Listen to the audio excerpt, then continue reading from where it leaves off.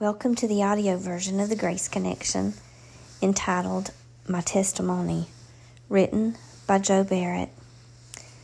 Before Christ forgave my sins, I appeared to be a good person to the general observer of my life.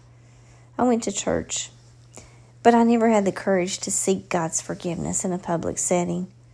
In the privacy of my bedroom, I sought Him, but I was ashamed to admit publicly that I needed forgiveness. This pattern continued until Satan had convinced me that I had waited too long and I had said no to Jesus too many times. Years later, my wife and I were driving through Whitnall in our car, and we asked each other about where we would spend eternity, and I knew there was doubt in my heart. We began to read God's Word on the way to work each day, and then attending church together. On Monday night of revival, Billy Bryant was preaching on trusting God and trusting His Word.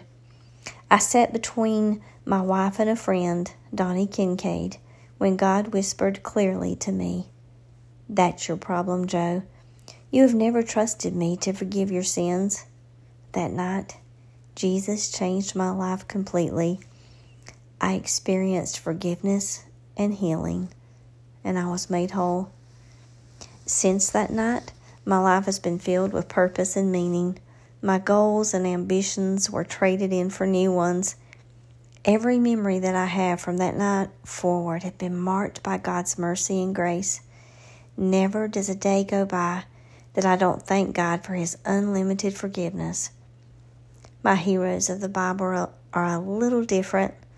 I identify with Rahab, the harlot who God forgave and used to save Israel.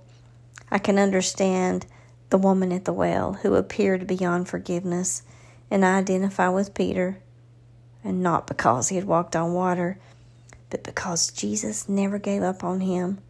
The wonder of my life is that Christ has wrapped it in hope.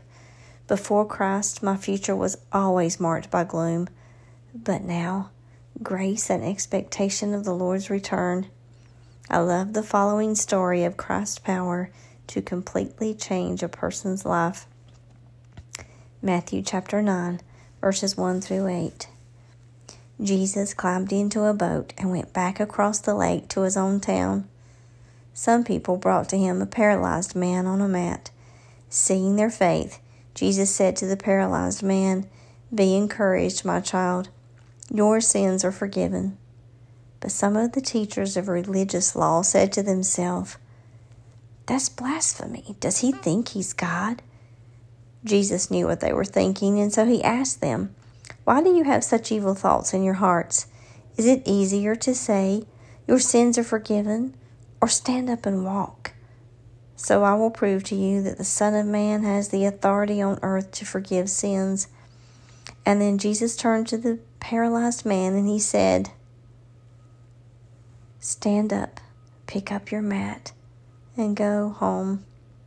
And the man jumped up and he went home. Fear swept through the crowd as they saw this happen, and they praised God for giving humans such authority.